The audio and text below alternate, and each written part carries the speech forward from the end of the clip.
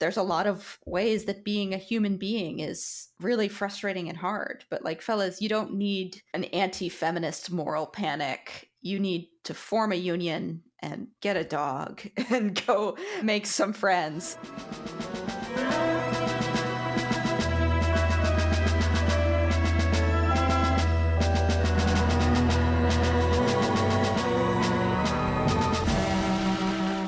I'm Adrian Dobb. And I'm Moira Donegan.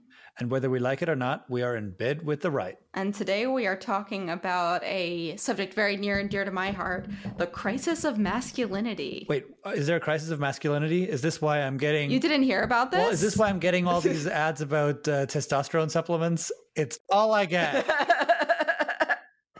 You may be feeling side effects, including insecurity, nostalgia, like latent homophobia. You know, a lot of stuff is coming up. I am having all of these things. I'm not. Listeners, I'm not. Well, I wanted to talk a little bit about the crisis of masculinity because it's kind of like in the air. There have been a ton of pieces. There was a long series in the New York Times, New York Times again, New York Times again. I'm looking at this list of pieces I have. New York Times again. There was a long piece in the Washington Post by Christine Emba, columnists like Michelle Goldberg, David French, David Brooks have all weighed in on this. The New Yorker did a big piece, so did Politico for Virginia Heffernan, and it's a sort of topic, like what are men? Are men okay? We think men are probably not okay. Yeah. That has sort of been the subject of a ton of media attention this summer. Yeah, I mean, not to gender stereotype, but I definitely want to have masculinity explained to me by sweater wearing motherfuckers named David. So, you know, I'm on board already. I'm loving it. There's no shortage of guys named David who want to tell you that you're doing manhood wrong, that you are not okay, and that no men in your generation are okay. It's true. And of course, it's partly because we have the wrong research assistants. That's a brutal joke. Ba-dum-tsh. I'll be here all week, folks. Yeah. Good stuff. No, but like, is this on? It's it's like nominally this news cycle has been pegged to a book that came out last year by Richard Reeves called Of Boys and Men. Reeves is a think tank guy. He's like a center-right economist at the Brookings Institution. So, you know, not like a radical or out there. Yeah. He is a British conservative, which makes him like basically a communist in the United States. Right. So it's like where you put Richard Reeves on the political spectrum is like subject to some debate, but he works for a series of liberal Democrat politicians in the UK, which is a party that sort of, I don't know, reminds me of like maybe the position is similar to like Mitt Romney's in the US. And Reeves is a technocrat, and he went through for this book a big series of data showing that men and boys are like nominally falling behind, right? They're not getting college or high school diplomas at quite the same rates that women are. Their incomes aren't rising as quickly as women are. And his book caused a huge, you know, it was like a fiery success among sort of like think tank people. It's not clear to me how well it's actually selling, but it's the kind of thing that people really love to talk about. And it was paired with a book on manhood by Senator Josh Hawley. And these are sort of like I think these are like two ends of the discourse on masculinity right now. There's like the center right and the far right. And the center right is picking off a lot of liberal intellectuals, and the far right is sort of like shoring up this other base. But Josh Hawley's book on manhood is much more religious, and it claims that, you know, men need to sort of like rediscipline themselves into compliance with biblical masculine virtues, which he talks about as things like leadership, headship, protection, decision-making, endurance. And, you know, but he talks about all these things about being a leader, protecting the more vulnerable. And he doesn't say women, right? Yeah. But that's who he means, right? He's talking about this biblical vision of men as sort of ordained leaders of humanity. Yeah. That almost does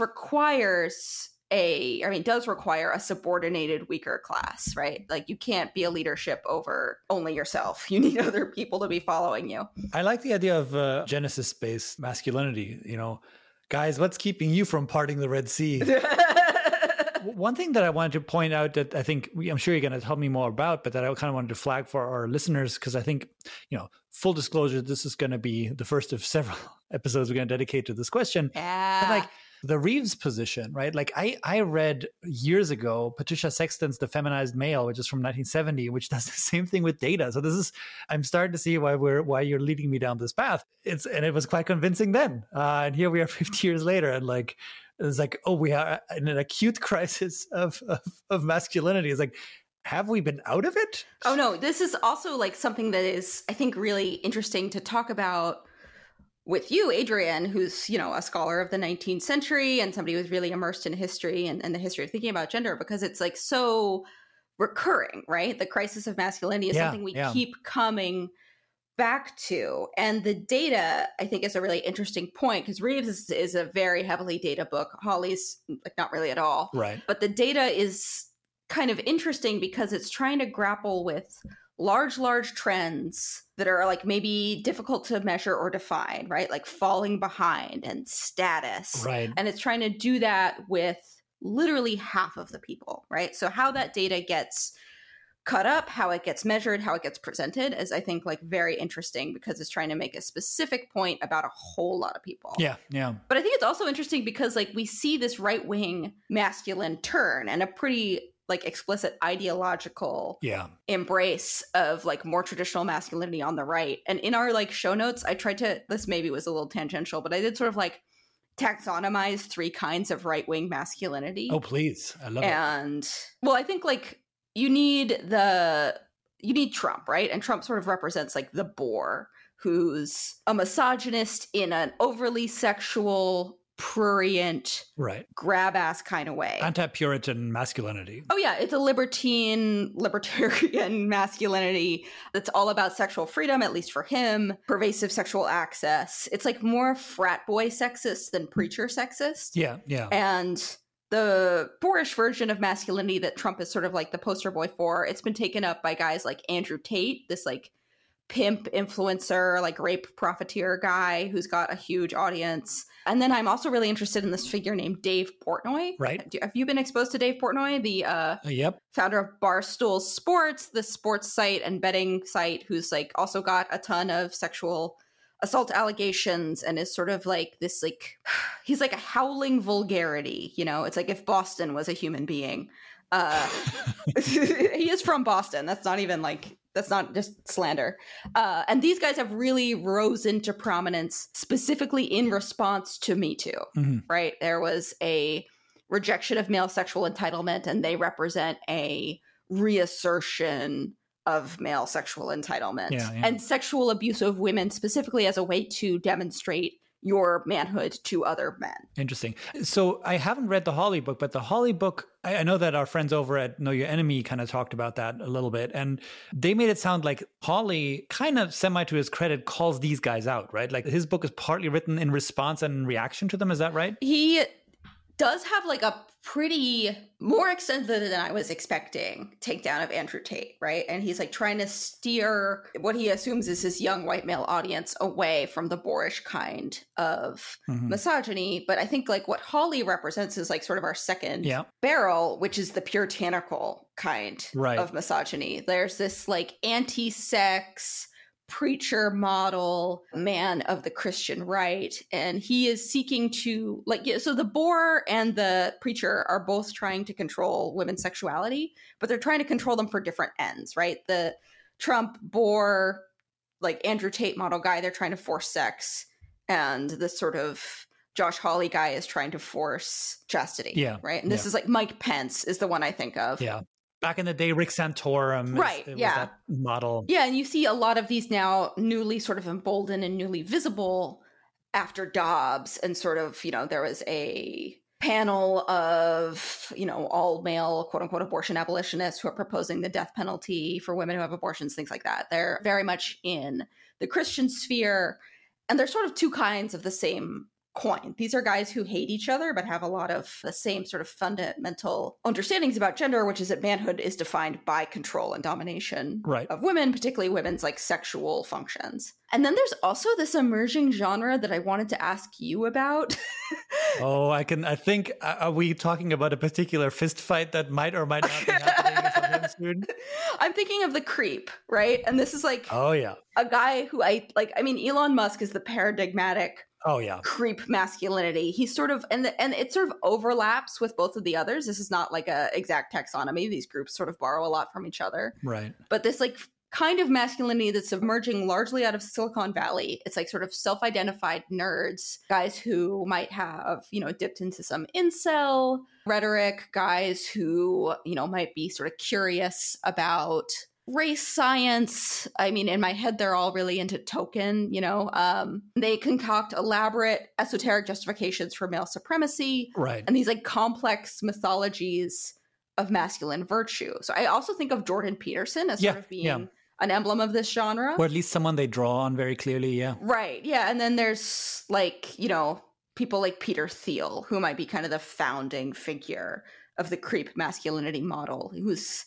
He's interesting, obviously, because he's not heterosexual. He doesn't seem interested in breeding his own like positive eugenics program the way Elon Musk has like reportedly been interested in doing. But he does have, opposition to the 19th Amendment.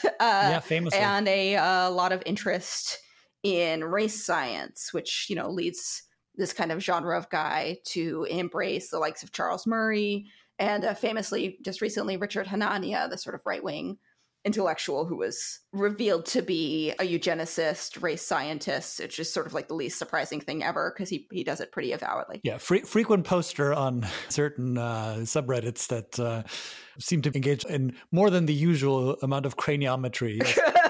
But can you tell me a little bit about this guy? Am I like basically hitting the notes of him? Because I feel like you know more about this genre of dude than I do. So yeah, this is, I would call this nerd masculinity, right? It's like needs this scientific backing. It understands itself as kind of calling bullshit on societal conventions, and it thrives. And I think Peterson really hits that pretty nicely, even though he obviously isn't part of that set.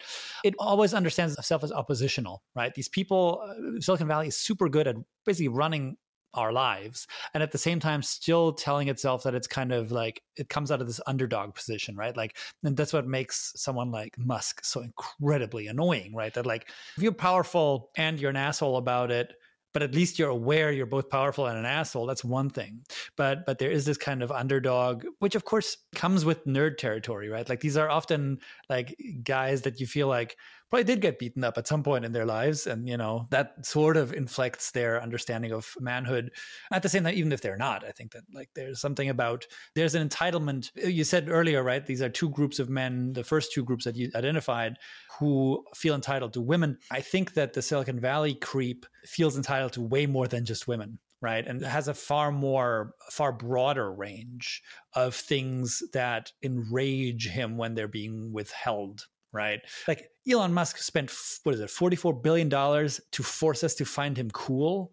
Right. Like that is the most remarkable monument to that particular style of masculinity imaginable. Right. And it also reminds me a little bit of this like figure now, the billionaire who wants to be young forever, who keeps being profiled ad nauseum. I couldn't tell you what his name is, but I keep seeing his like hard, leathery face. Which 5 years ago was a relatively handsome 30-something face. Yeah, the before pictures of this billionaire who refuses to age, who's got this like rigid, pleasure-denying daily regimen of like eating the worst things possible and putting himself to bed at like 2 p.m.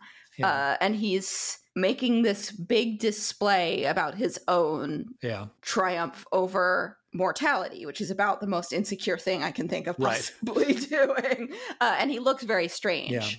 Yeah. And so, I take your point that there's something in the air about masculinity because like on the one hand, right, like finding a rich guy who went off the deep end after getting super rich, like you probably can find that anytime and anywhere. But the fact that we keep hearing from this dude, that someone's like, oh, whose face we should push a microphone, the never aging guy, right? Like is really remarkable. We focus on these men and on masculinity in this big way. And obviously like some of that sport, pointing at them and laughing at them. But at the same time, it does feel like the intellectual justifications with which they back up their visions of manhood are something that like are getting at least a lot of airtime, right? Like even if people are like ultimately dismissing it, right? I don't think Peterson, after a brief honeymoon with like people like David Brooks, has like gotten the best press, right? Like I feel like dunking on Jordan Peterson right after soccer is like the most popular global sport. But like, but like he just, I mean, the sheer amount of oxygen that motherfucker like absorbs is astonishing, right? And that alone tells you something. We are, for better or for worse, fascinated with these men trying to sort of articulate their visions of manhood instead of like, honestly, my first instinct, which is like not to pay any attention. Oh, I mean, I'm looking at it, I feel like a little bit like when you rubberneck because there's a car wreck on the side of the highway and suddenly you're like, you know, you're driving like 10 miles an hour. It's a gruesome impulse, but one that I understand. But, you know, I think it's interesting that there are all these men in the media behaving in ways that are pointed and strange and articulated as an ideological expression. And the ideological expression is specifically about their gender. Yeah. It's about manhood. They are contrasting themselves to women. They are contrasting themselves to other men who are insufficiently manly. And at the same time, we have this rise of like sort of the pop social science book that is really drawing a lot of attention to this claim that men are in crisis. Yeah. Men are suffering as men. Men as men are social victims, right? We should also throw in here just for a second. I mean, this is maybe not going to be our topic today, but we'll talk about it at some point. Also, men who are too manly, right? Or the wrong kind of men who are still men, right? There is a kind of clash of civilization, clash of cultures narrative often here where it's like, oh, it's Western men who have lost this. And like, meanwhile, right? Like insert anything that like Republicans are scared of outside of our borders, right? Or inside of our borders. And like, those are people who like live masculinity in these traditional ways, but that's also not right because they shouldn't, or they can't, or or who knows, whatever, right? And so that's interesting too, that like there's this kind of fear of like hyper masculinity too, as long as it's not yours, right? Now, one thing that we might say very, very, very briefly is that, like, as you can already tell, we've talked for 20 minutes just introducing this topic. This isn't the end of the story. We're thinking about really doing a whole deep dive series about masculinity, talking you through, this like at least 200-year story about like crises of masculinity. Maybe we'll mention a couple of names. So we're going to be talking about Friedrich Nietzsche. We're going to be talking about Otto Weininger, who's someone that I think a lot of people know about, but hardly anyone reads, the 600-page tome that is Sex and Character. Who else are we going to be talking about? Talking about Jordan Peterson and the influence of Carl Jung on masculinity thinkers. We are thinking about talking about Foucault and the concept of biopower. We'll also hopefully devote one episode to people who are very near and dear to my heart, even though they're the most rebarbative people you'll ever read. But there are these sort of like early 20th century followers of Nietzsche, who Nietzsche himself likely would have disavowed. He would be like, these guys are idiots. But like they are fascinating. I really can't wait to have you read them because like they read like Jordan Peterson. It's so fascinating. Like you're gonna be like, what the fuck? Is this from 1923 or from 2023? I'm very excited about this. And we'll, as people can tell, like it's still evolving, but it's gonna be long. I'm thinking of this. I don't know. Did you ever watch Arrested Development? Are you a fan? Oh yeah, I love Arrested Development. You know that plot line where Tobias Funke tries to be an understudy for the Blue Man Group, but ends up accidentally in a support group for sad men. Like, I'm thinking of this group as our Blue Man Group series. We're gonna talk about blue men. In the words of Dr. Tobias Funke, author of The Man in Me, we will blue ourselves and then we'll have a bit of a mess on our hands. Well, something I love about, doing a little research for this episode and reading some of the things you've been pointing me to as we like embark on this masculinity series is realizing that like what the content of masculinity means, what it's supposed to denote, is actually very historically contingent. It changes a lot, but the thing that's kind of constant, or one of the things that's very constant about it, is that men are doing it wrong and they are tortured by their inability to do it correctly. I think there's a lot there. Yeah. And what's interesting, right? Like we're going to be talking about that actually today a little bit with some of our examples, but like, it's always interesting which conclusions are not reached, right? Like that is absolutely true that men suffer from their inability to live up to these standards, right? Like when we look at women, we always say like, well, that seems like the standards are a problem, right? We talk about beauty standards, we talk about, right, like gendered hierarchies all the time. But somehow with men, like the idea like, maybe we should abandon these stupid, outdated notions. Like that's the road that they can't take, right? Be like, well, maybe fuck masculinity. Maybe it turns out any gender concept that like tries to straitjacket what you do and say and how you do and say it is ultimately not super good for you. But that's not what they take. It's like, no, guys, we should double down on these unreachable goals, and then feel extra bad because like it's destroying civilization when we don't reach them. Like you'll see, you'll feel so much better. Just chop more wood. That's all you have to do. Yeah. Sing more about men north of Richmond.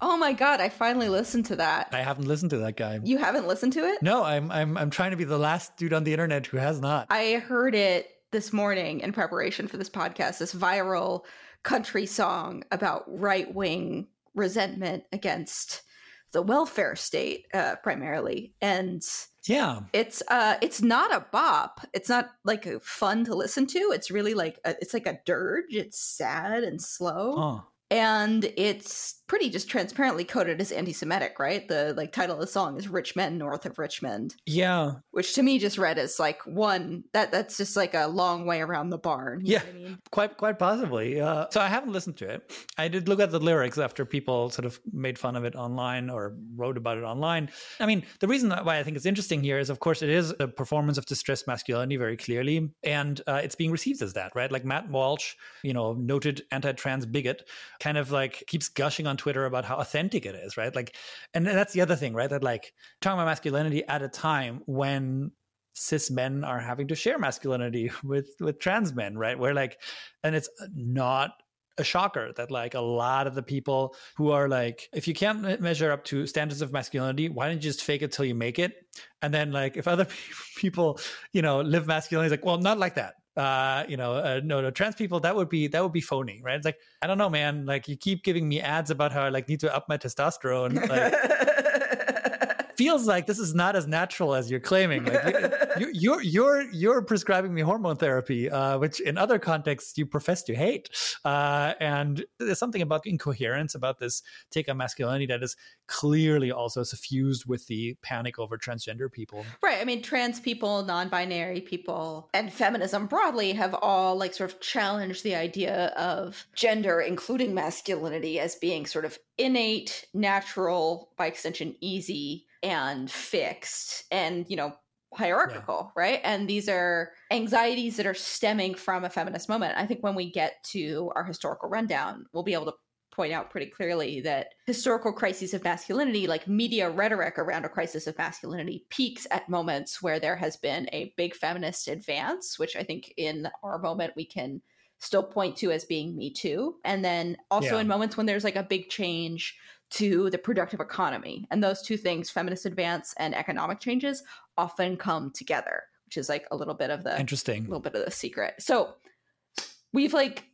articulated that there is a media consensus emerging that men are in a unique state of emergency, that they are suffering as men, and that something has to be done about it, right? But like, what exactly is the content of this supposed crisis of masculinity? And there are like a couple of like buckets that people claim. Like the masculinity crisis is an umbrella term right now that is being used in the media to denote like a lot of different complaints.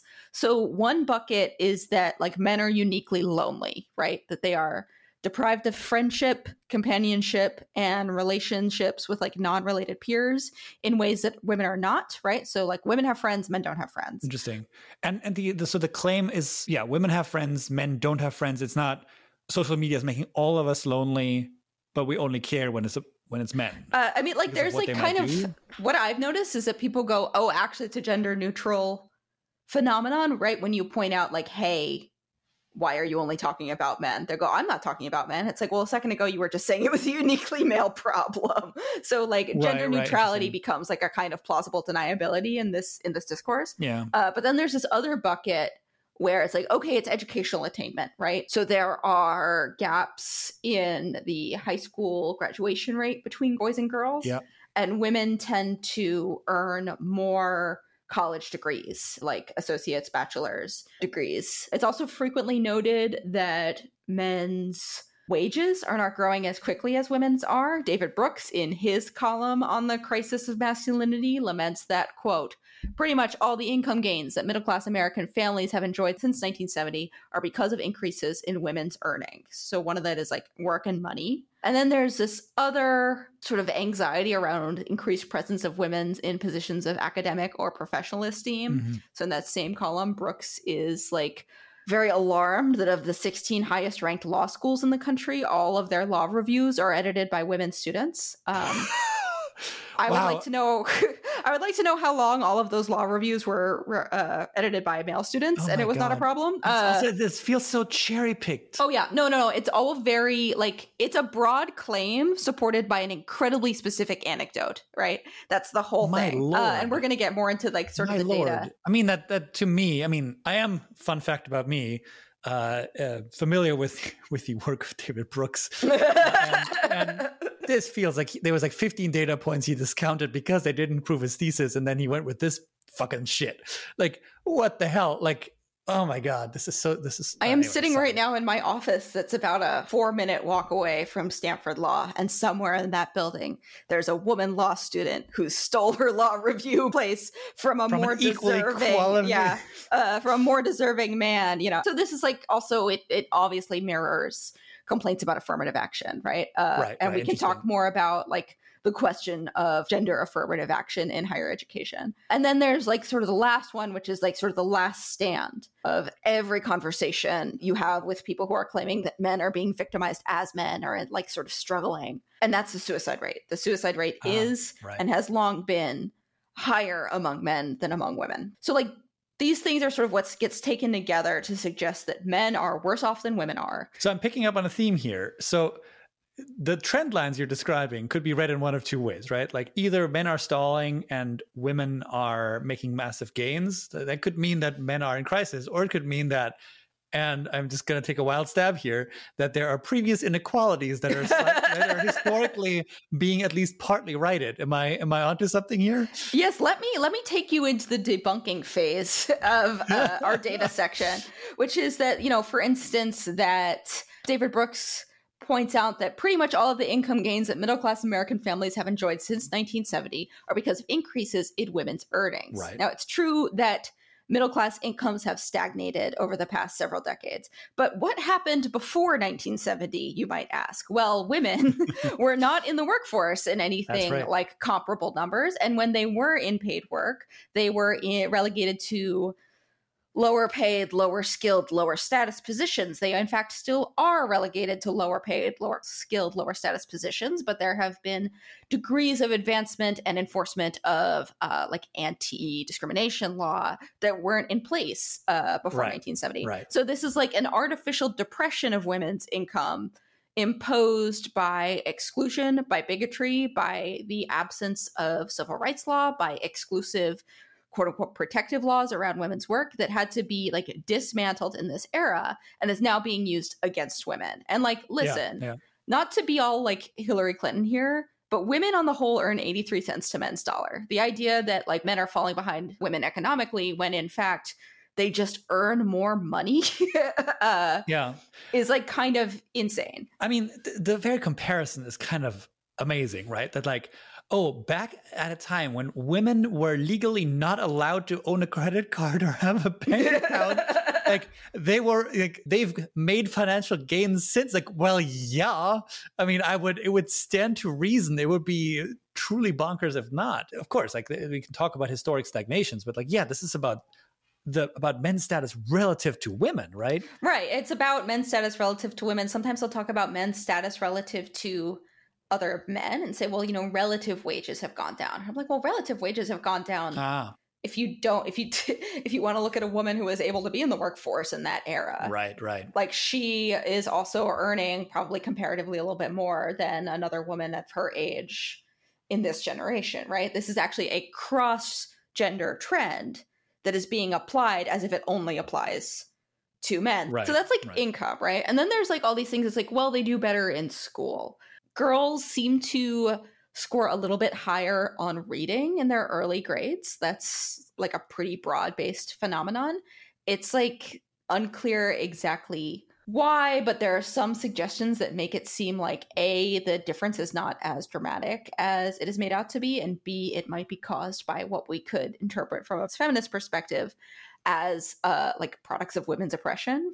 So like girls are trained by their parents to be physically still and much more conscious of their bodies and appearance and much less physically expressive, which lends itself to more success in the classroom. If that's a skill you have, you're going to do better at a situation where you have to sit still for hours a day. They're also like much more socialized to solicit adult approval. Like, you know, we train little girls to solicit praise, to sort of try and justify their own presence, and little boys are not burdened that way. Yeah. And so they don't do as well in environments that reward that kind of solicitaciousness. But also like high school and college graduation rates are something I really want to hone in on, because data from Reeves's own Brookings Institution sort of like undermines the claim that there's like a broad-based difference in graduation rates. So like there are like basically across racial groups, girls graduate high school on time in greater numbers than boys do, but there's a vast difference between racial groups and how great that is. So I believe for Asian kids, it's like a 3-point difference. For white kids, it's a 4-point difference. And for Black kids, it's like a 9-point difference.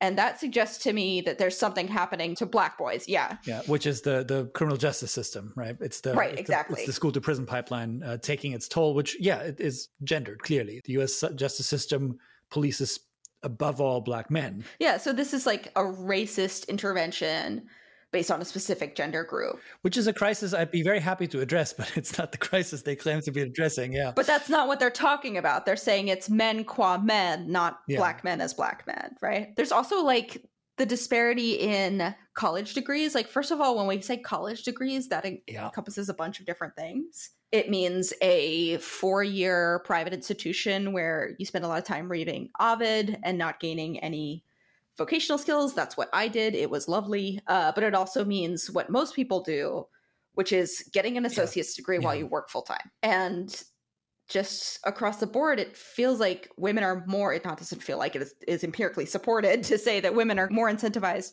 to earn any degree because they need more credentials to get to the same level of professional advancement than men do. It's like, if you want to incentivize boys and men to stay in school, I don't know what to tell you. Maybe discriminate against them more because they're just getting promoted anyway. It's just so amazing to me. And like, you know, hearing about these cherry picked data points from people like David Brooks, when like what your eyes tell you is that like, nevertheless, a lot of the fields in which these people are trained in colleges are dominated by men, still are. And in fact, those that become dominated by women have one of two things happen to them. Either famously, you know, quote unquote, feminization leads to the decline in wages, in relative wages. This happens in certain fields of medicine. It also happens in academic disciplines. So that would be something like literature or English departments, which are, I think, pretty close to parity. Well, those are some of the lowest paid professors you can meet. Their labor is not rewarded or remunerated at the same level. Or we might add the ones that are truly dominated by women, such as gender studies, they just get cut. So, you know, as just happened in Florida. So it's just amazing to me that, like, you know, why would you go to a data point like as recherche as like who's running the, you know, Cornell Law Review or something like that, when you can just go to a department website and be like, that's a lot of dudes. There are more men named Bill here than there are women. Yeah. Yeah. And, you know, it's interesting, you know, if we are focusing, as Brooks seems interested in doing, on elite positions, elite institutions, when private R1 colleges like Stanford, for instance, have a disproportionate excess of female applicants, what they tend to do, and they're quite open about this, is lower their standards for male applicants, right? And they don't talk about this as a kind of affirmative action. They talk about it as like trying to create a better social environment. Right. They talk about it in terms of like, well, we know our students are going to want to like meet people and date and get married. It's not talked about as preserving men's access to these opportunities or their status. It's talked about as preserving sort of like the virtue of the institution, right? Yeah. It also has the kind of student dining hall effect. There's that famous sort of conservative talking points about like, oh, you know, students of color will sit together in the dining hall, and that shows how like our schools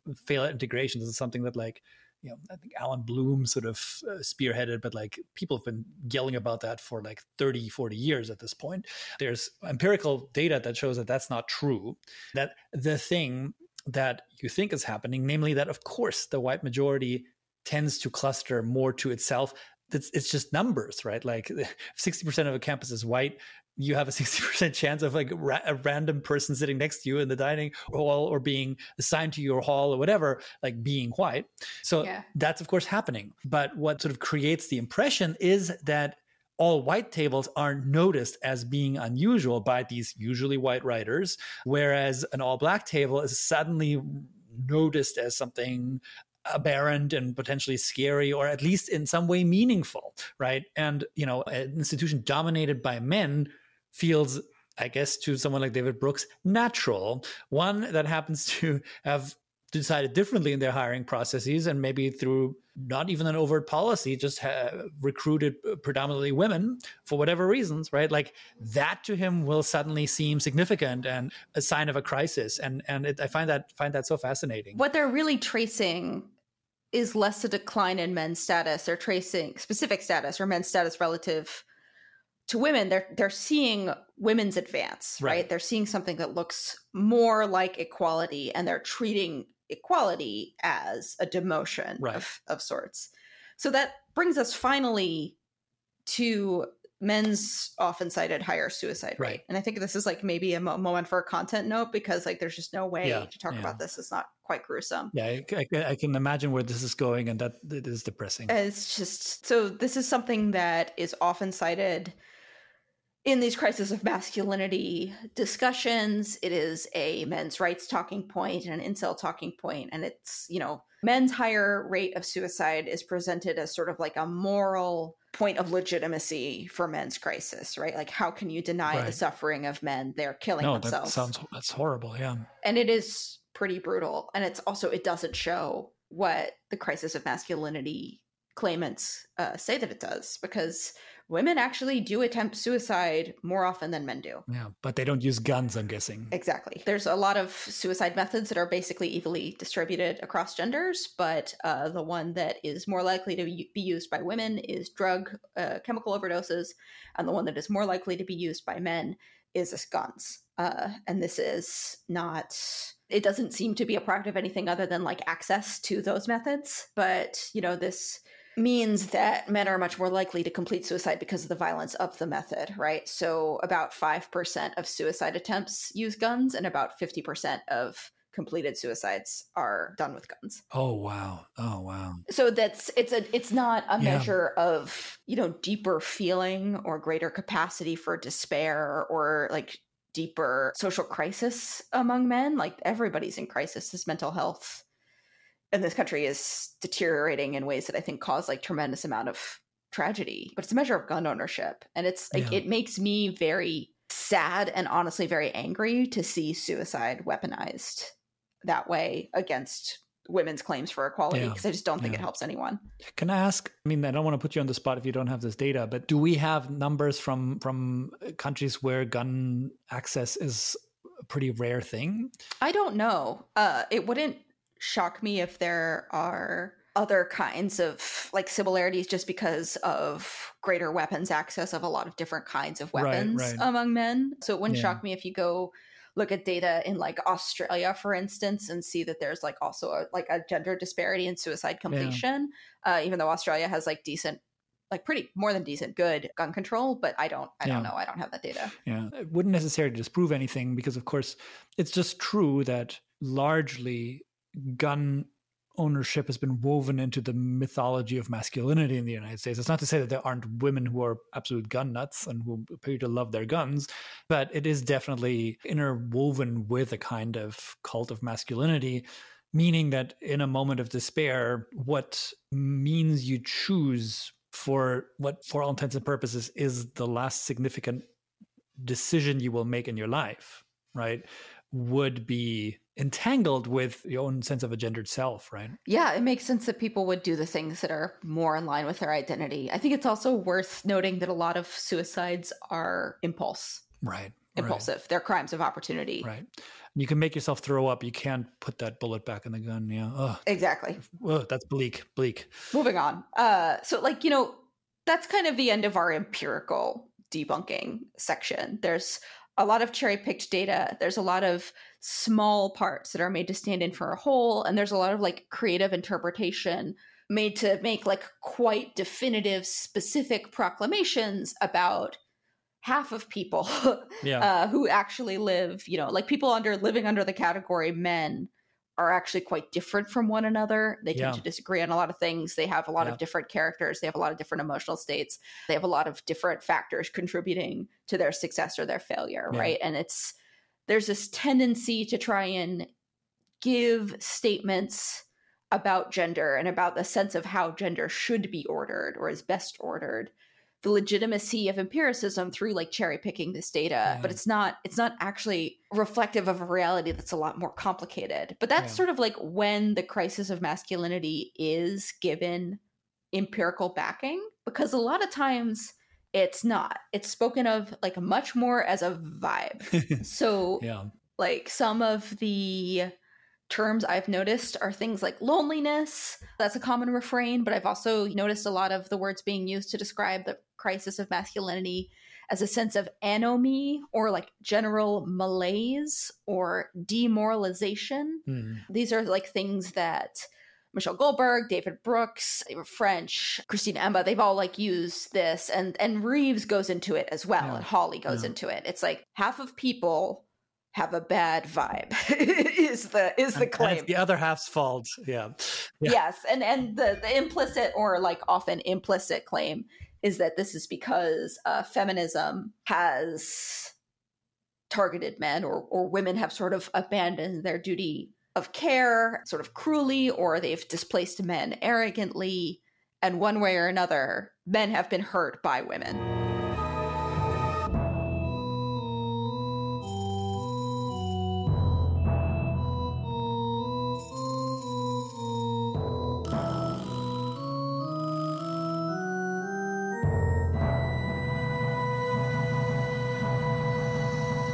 It's striking me that talking about a crisis of masculinity is this way of not talking about other things, and just the list that you just gave, right? That to say oh, I'm getting this vibe where there's a demoralization of men, and that's the crisis, right? This kind of moralistic kind of argument is a way to not talk about. I mean, just to go through your 4 sort of bullet points. It's a way to not talk about the decline of the middle class. It's a way to not talk about race. It's a way not to talk about guns. Oh my God, I'm starting to see why they go for this, because it's just a catch-all, right? The trends that I would think of as the most significant in shaping the various culminating American crises, you don't have to talk about any of them. You can just be dudes are not being allowed to be dudes. Yeah. Weren't things better in the past? They're forbidden truck nuts by feminists.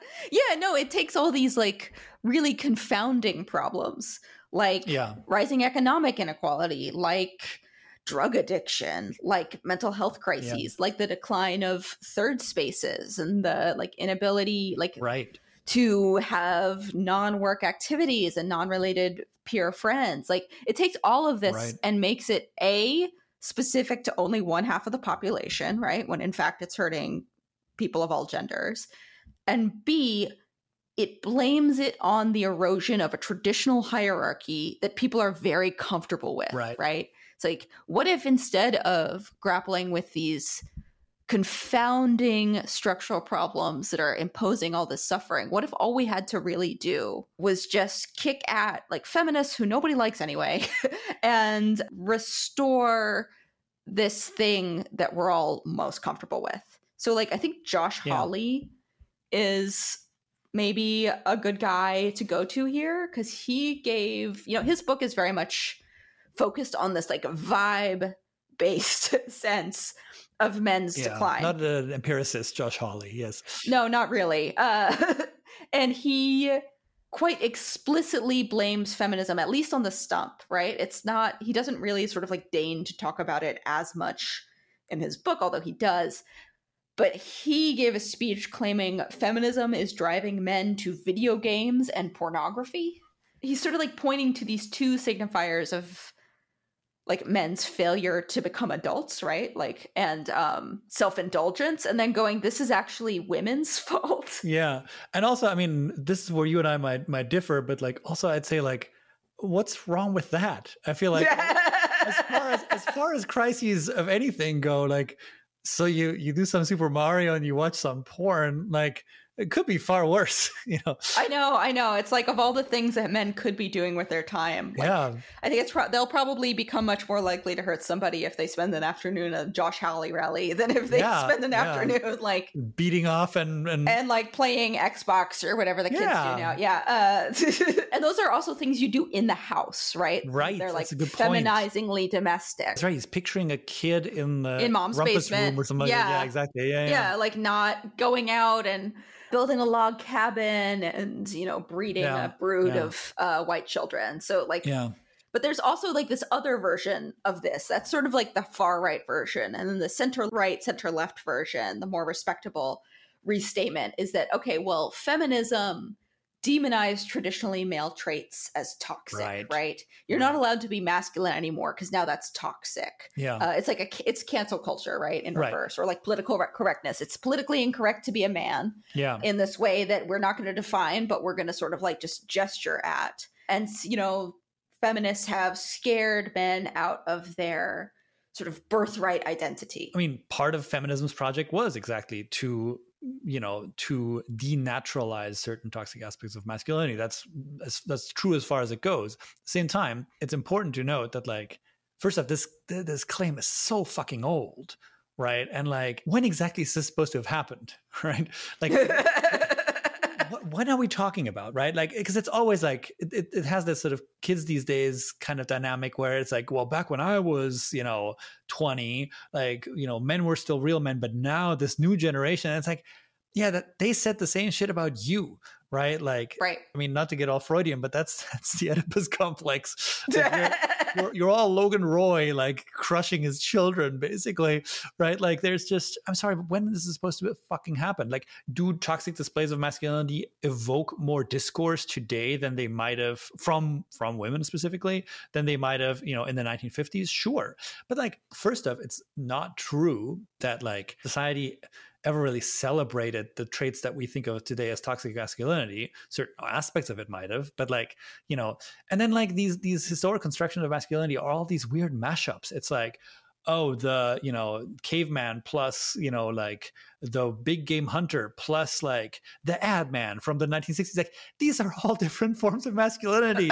Like, and they're parts of it that we fucking celebrate the hell out of still. Right? Like, talk about Silicon Valley, right? Now that Elon Musk is fucking embarrassing, like, or that how embarrassing he is has become evident, like, people are kind of ragging on the dude. But like, y'all spent like 15 years, like, celebrating that dude. Like, we as a society tend to kind of valorize toxic masculinity, right? Like, and it really like requires a Herculean effort to kind of point that out and be like, yeah, this is actually really bad. Yeah, I mean, I'll be real and say that I don't use the term toxic masculinity because I don't quite know what it means. It's like a slippery signifier, and like that's part of why it works for Hawley's purposes, right? It's like woke that way, and that it can mean anything that you want to defend, or that a conservative wants to defend. He can like sort of ventriloquize his opposition, like ventriloquize feminism attacking the masculinity that they call toxic. I'm going to defend it for you. And then like what that means, it's like, it doesn't really have its own content. It just kind of only signifies the straw man. Right. But like, I do think, a recurring trope you get is like, okay, these like male role models are lacking. And this isn't just in the Hawley. This is like a big thing in the Reeves. It's in, the Emba. It's in the New Yorker. It's in like all of these. Like, male role models have been like deemed socially unacceptable for some reason. That's a dubious fucking claim. I think like, what exactly would be an example of this? Like, I don't know. Like, Leave It to Beaver. I'm not sure. Yeah. Is it like, oh, feminists got mad at me because I held the door for them or something like that? Like, it's here's the thing. It's like the imprecision. Politeness? Is it chivalry? What is it? Is it John Wayne? Is it Rocky? Like, these are all like different styles of masculinity, and like, what is it that they mean? Like, here's the thing. They don't want to say what they actually mean because it would be socially unacceptable for them to say, that what they're pointing to is men's social dominance across like family life in particular and professional and institutional life specifically, right? They like, that's what they actually mean, but they don't want to say that. So they're speaking in these euphemisms that don't actually mean anything. But like, let me tell you, like, if you want to talk to somebody, like if you are actually a young man despairing, I don't know how to live my life, I think the person you should talk to who has like encountered gender roles that don't align with their values and tried to like forge their own way without them is like any woman who has entered a male-dominated field, or like any woman who has like decided not to have children. Like this is like building lives outside of the sort of gendered prescription that no longer suits a modern life or an honorable life as the individual sees it, is like a huge part of the feminist project. And this is, you know, a hard, confusing, courageous, uncertain task that like tons and tons of feminists have embarked on before. Yeah. But like these people, these like crisis of masculinity purveyors, like never suggest that women's struggles are equal in dignity to men's. Yeah. Right? Right. Like what women are doing to shake off gender is irrelevant, annoying, marginal. Yeah. What men are doing is like the stuff of civilization. Yeah, well, exactly. And I think I'd never thought of this, but I think you're drawing it up really nicely.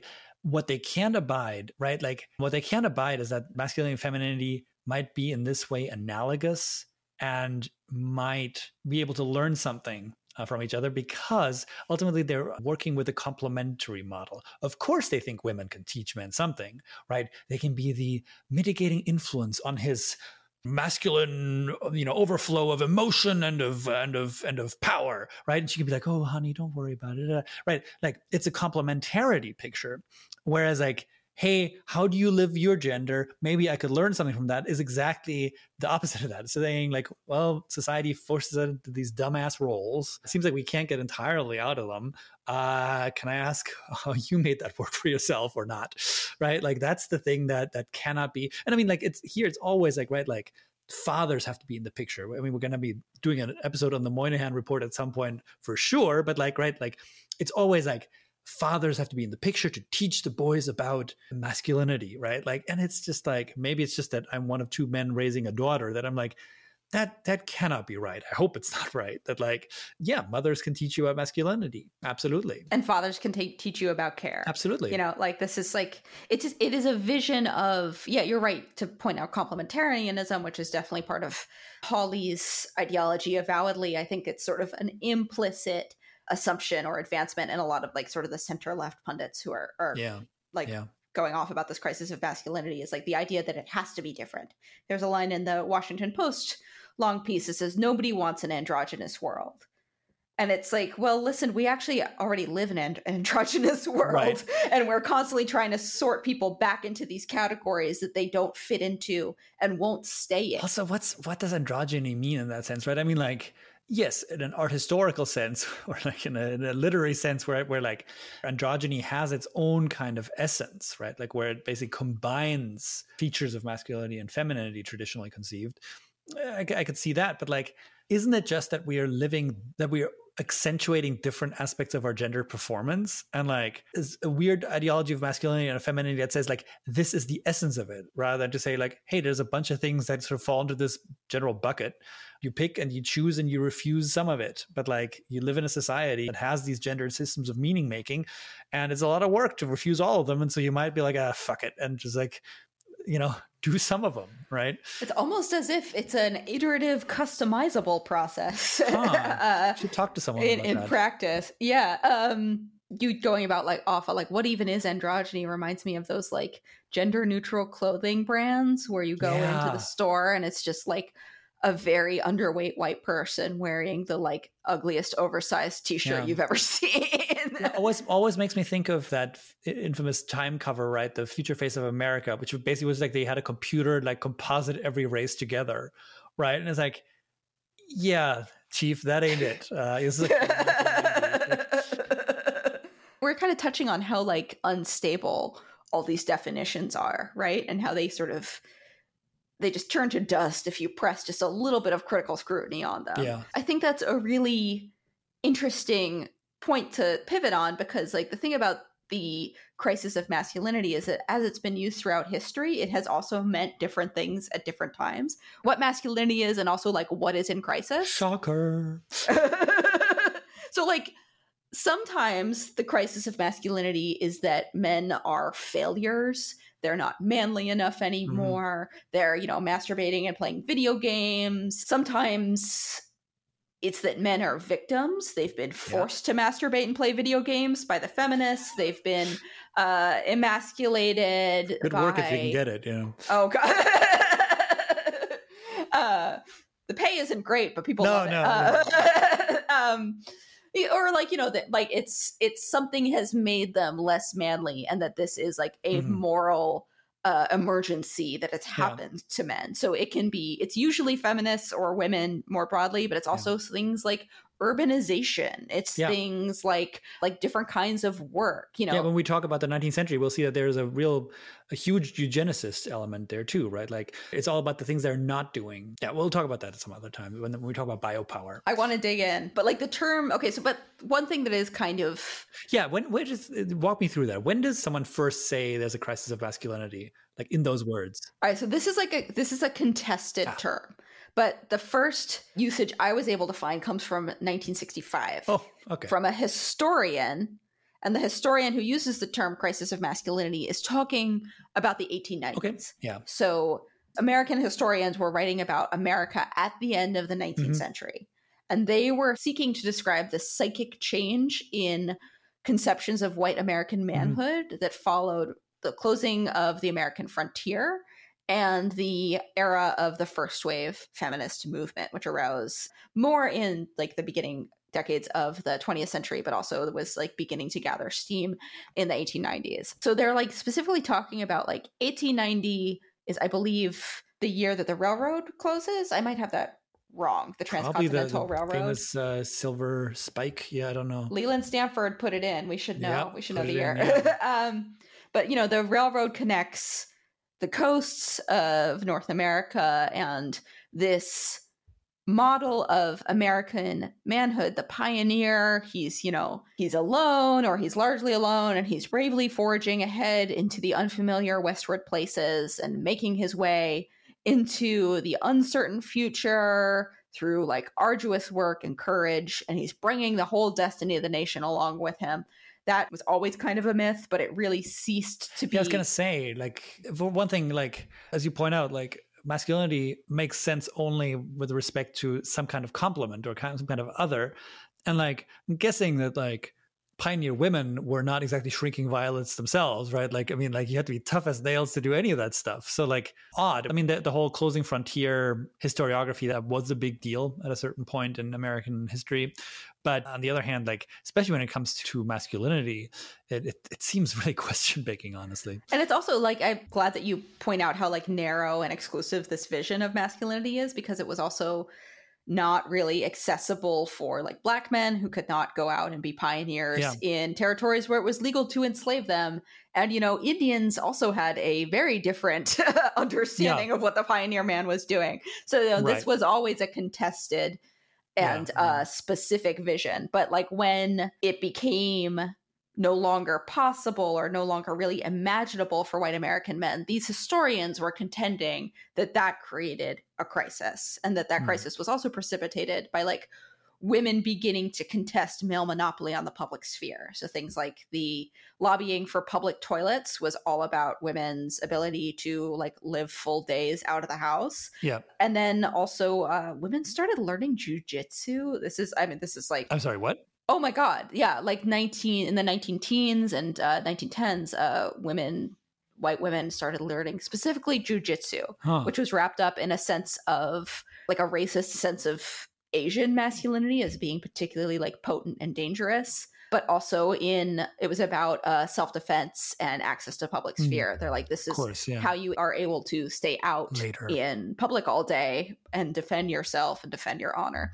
And these things sort of like made men question, supposedly, like what their role was, what it meant to be a man. If you can't go like bring your country into the wilderness and women don't need you to defend them anymore, and you're not the only person like living out in the public world in your household, like what does that mean? Yeah. So like its first use of the term crisis of masculinity appears to be by George Fredrickson in 1965. Mm-hmm. This is according to Thomas Winter, the historian whose paper I'm relying on here. But the term became really popular, used by historians throughout the 1960s, 70s, and early 80s. And what else was happening during that time that may have brought masculinity to the front of these historians' minds? Some kind of wave. I'm getting some kind of wave or something. but not a first. A second wave? Yeah.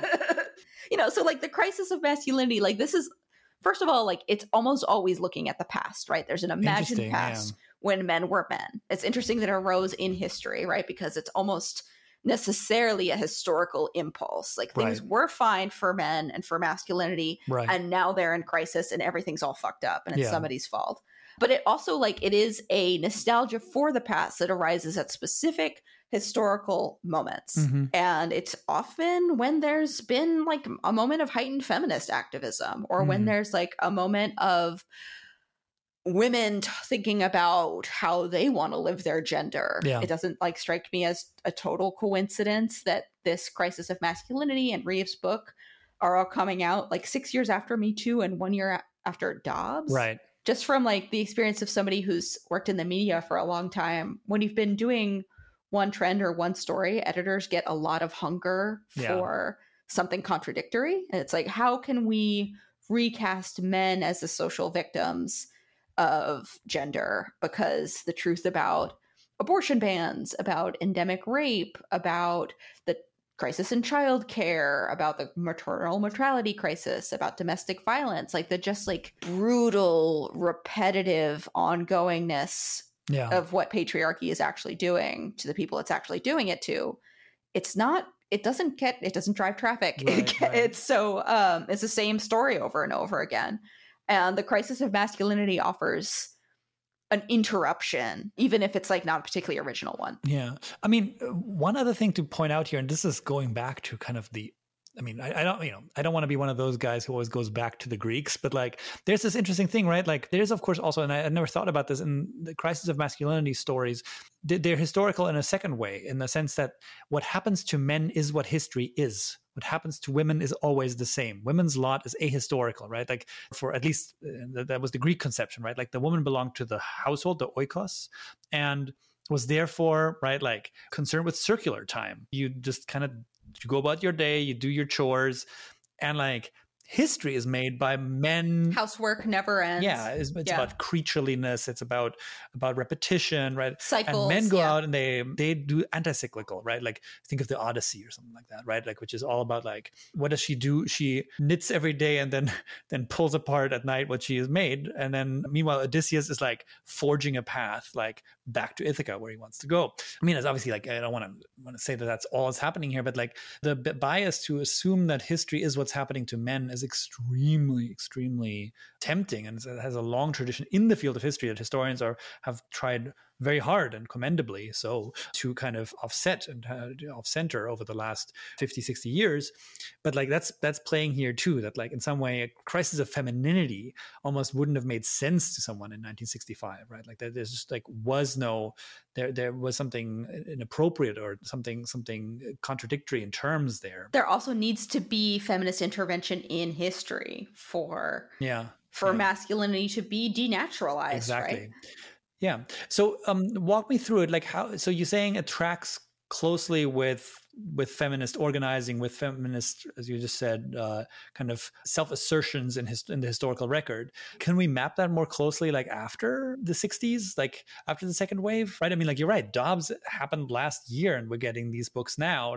Can we trace this in the 70s, 80s, 90s? Well, Susan Faludi does a lot of this in her book Backlash, and then sort of in maybe a little bit of too precise irony, her book After Backlash was all about men. I actually wanted to go a little even further back, because even though the term crisis of masculinity was coined in 1965, to the best of our knowledge, the idea of a gender crisis that is being sort of fomented in the media as like a little bit of a moral panic goes back way longer.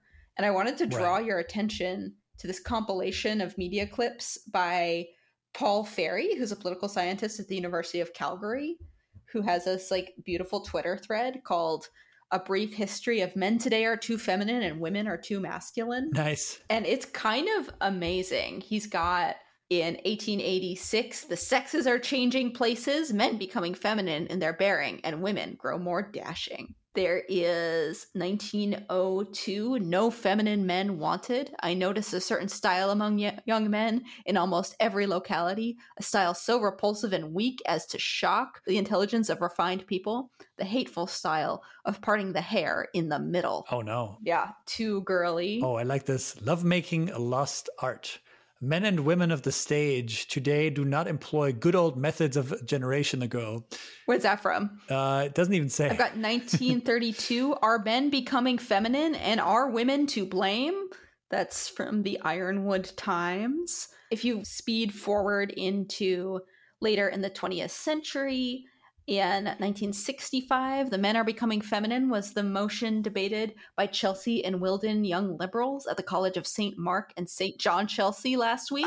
That's from 1965 in London. In 1977, a woman in New Zealand reported that skyscrapers make men too effeminate. Oh, yeah. I've said the same thing many times. 1984, are American men wimpier now than men? Writes in a reader, I'm an older woman and I believe in equal rights and all that. A very telling expression of sincerity. Yeah. Oh, yeah. But don't you think all this women's lib stuff has contributed to the wimping of American men? Am I just imagining it, or is today's man less manly than those I grew up with? Well, so I mean, on the one hand, like, obviously, like, nostalgia is a hell of a drug, and this incredibly repetitive pattern. There's something really interesting, though, about like maybe there's something that people are picking up on that is, in fact, hesitate to say objective, but basically, right? Like there's that book by Catherine Bond Stockton, The Queer Child, where she sort of points out that like, you know, children have been coded ever since society really took bigger note of them and thought of them as something other than little adults, as kind of queer. They're malleable. They don't quite do things right, and they don't do gender correctly. And this idea the young aren't gendered enough is, of course, it's a way to respond to the fact that like the young will read a little gay to you, that they're not doing gender the way you remember it, and that it is your job as an older person to browbeat them right into it, right? Like there's an important disciplinary aspect to these kinds of headlines, isn't there? To kind of encourage people to crack down on the potentiality of youth, which really could sort of go into many directions and could kind of crack up the old codes, right? Where, you know, this is something that goes right back to the 19th century, where we had waves of people sort of trying to live masculinity and femininity differently. And this, I mean, brings us right back to Jordan Peterson, who I believe, I might be confusing him with somebody else, but didn't Jordan Peterson orchestrate his own firing from the University of Toronto because he refused to use his students' pronouns, right? He understood himself as having a disciplinary responsibility to the gender of his students, and he's like, I'm not going to call you, whatever it is that you're called, because as a principled stance and as a moral stance. Yeah, and think of like cancel culture entrepreneurs like, I don't know, Greg Lukianoff and Jonathan Haidt, right? Like the coddling of the American mind. Why do you worry about that? Why do they worry about the American mind being coddled, by which they mean young people, college students, right? Well, because it doesn't prepare you for, quote unquote, the real world. It's like the anxiety is right there on the surface. It is, young people are living their lives differently, and young people seem to contain the seeds of a different way of conceptualizing the world. That's coddling. That's an over-feminization, right? And that you can see something of that same anxiety in like this summer's media moral panic about men in crisis, right? There's this idea that they have been made by feminism into creatures who are sort of not functional, too weak for the real world. They're insufficiently masculine. They're depressed. They're lonely. They're not dominating their world. And I think that, like the most dangerous moral panics, there's a grain of truth in this one, which is that there is a lot of distress. I think that it is being falsely and cynically right. portrayed as exclusively male distress, but there is a lot of like people in crisis, and they are very vulnerable, many of them, to being told that that is somebody's fault, that they have been denied their birthright as men, that they are uniquely victimized by this hierarchy that they're at the top of, you know. And the crisis of masculinity rhetoric, it does get repeated, but it also has very specific political uses, which are to draw attention, resources, sympathy to a dominant group and to delegitimize and demonize the group that is like being seen to threaten that dominance, which is here feminists and women more broadly. Yeah, and even when they're not, I think the way that you talked about drawing sympathy is so apt, because I do think that so many of these moral panics are ultimately not, they don't have the courage of their conviction and say, oh, it's women's fault. But they're basically saying, isn't it time we cared a little bit more about our boys? It's like, it's just, you know, who in our society deserves sympathy, right? I mean, full disclosure for me, obviously, as a Stanford faculty member, the treatment of Brock Turner in the courtroom in Santa Clara County was a pretty molding kind of experience, just seeing the amazing amount of sympathy extended to that guy. Now, I tend to think that we can do with more empathy in courtrooms in general, right? It is a withdrawal of sympathy and a crediting of it to another person, right? And like, even where we don't blame feminists, what we do when we talk like this, when we talk about the crisis of masculinity, is to shift away the spotlight and to sort of say, maybe wasn't in the right place in the first place, right? Like, I mean, same like with the Trump election 2016, right? Like, it was a welcome reason not to ask Black people questions anymore, but only like white dudes in their 70s in Ohio diners, right? Like, I think a lot of people working for the New York Times didn't like think that like LGBT people or Black people had caused Donald Trump, but like it activated an instinct in them, which was to say, why don't we put attention as a society where we're accustomed to put attention? Didn't it feel a little weird how we kept asking questions of all these people that like we usually tell to shut the fuck up, right? Like, and even among people who probably wouldn't subscribe to the, you know, overt misogyny of what you're describing, this shifting of the attention economy can do very, very similar work on a much more hidden way. Yeah. Right. It's the passive misogyny. It's a passive misogyny of like reverting to that traditional hierarchy, right? That is more comfortable. And look, like, I'm going to shock listeners and maybe ruin my brand by saying that I actually have a lot of sympathy for young men in crisis. Yeah. I just don't think that their problem is that they're men. I think that they have a problem that is because, you know, they're in an economy that's rigged against most people, especially the young. There's a lot of ways that being a human being is really frustrating and hard. But like, fellas, you don't need an anti-feminist moral panic. You need to form a union and get a dog and go make some friends. And that it's doable without resorting to this historical privilege that is not justifiably earned and is not going to serve you the way you want it to. So in future episodes, we'll be moving backwards a little bit. We kind of need to embed our modern day blue men in a much longer running series of historical manliness panics, like, because it's not transhistoric, right? Like, kids these days, it might be as close as we get to the transhistoric kind of development. Like, the old are always kind of thinking that young people do youth wrong, but that's not what this is. Like, there are real forces behind it that are shaping how people encounter each other in society across gendered lines. Okay, but that doesn't mean that they all mean the same thing when they worry about masculinity and when they want to sort of restore it to something. The other reason why I think this look back is interesting is because I was shocked in reading over our little history here, just how much of today's garbage is recycled from before, right? Like we mentioned, Jordan Peterson is basically, he's like what would happen if you read Carl Jung after huffing a bunch of glue.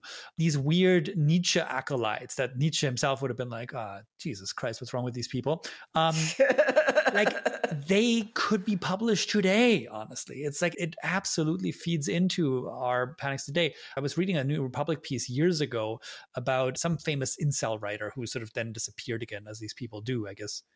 Maybe he's no longer cell or whatever. Basically, she highlighted this expression that he used. And I was like, that's Arthur Schopenhauer. That's from 1819, I believe. Like, these incels do read, which is kind of shocking. Like, so this is the other reason I think why these things are important to know, that on the one hand, they, as Moira is pointing out, they come under the guise of diagnosing a very recent phenomenon. It's happening now and you need to care about it now. And then they turn right around and they crib shit from like a time when like people were delivering the mail by horse, right? And like and like that's their solution. Like, and that, so I do think that the look back is going to be super fascinating, and it also happens to be where my own area of research focuses. So I'm excited about that. That's next time on In Bed with the Right. See you then.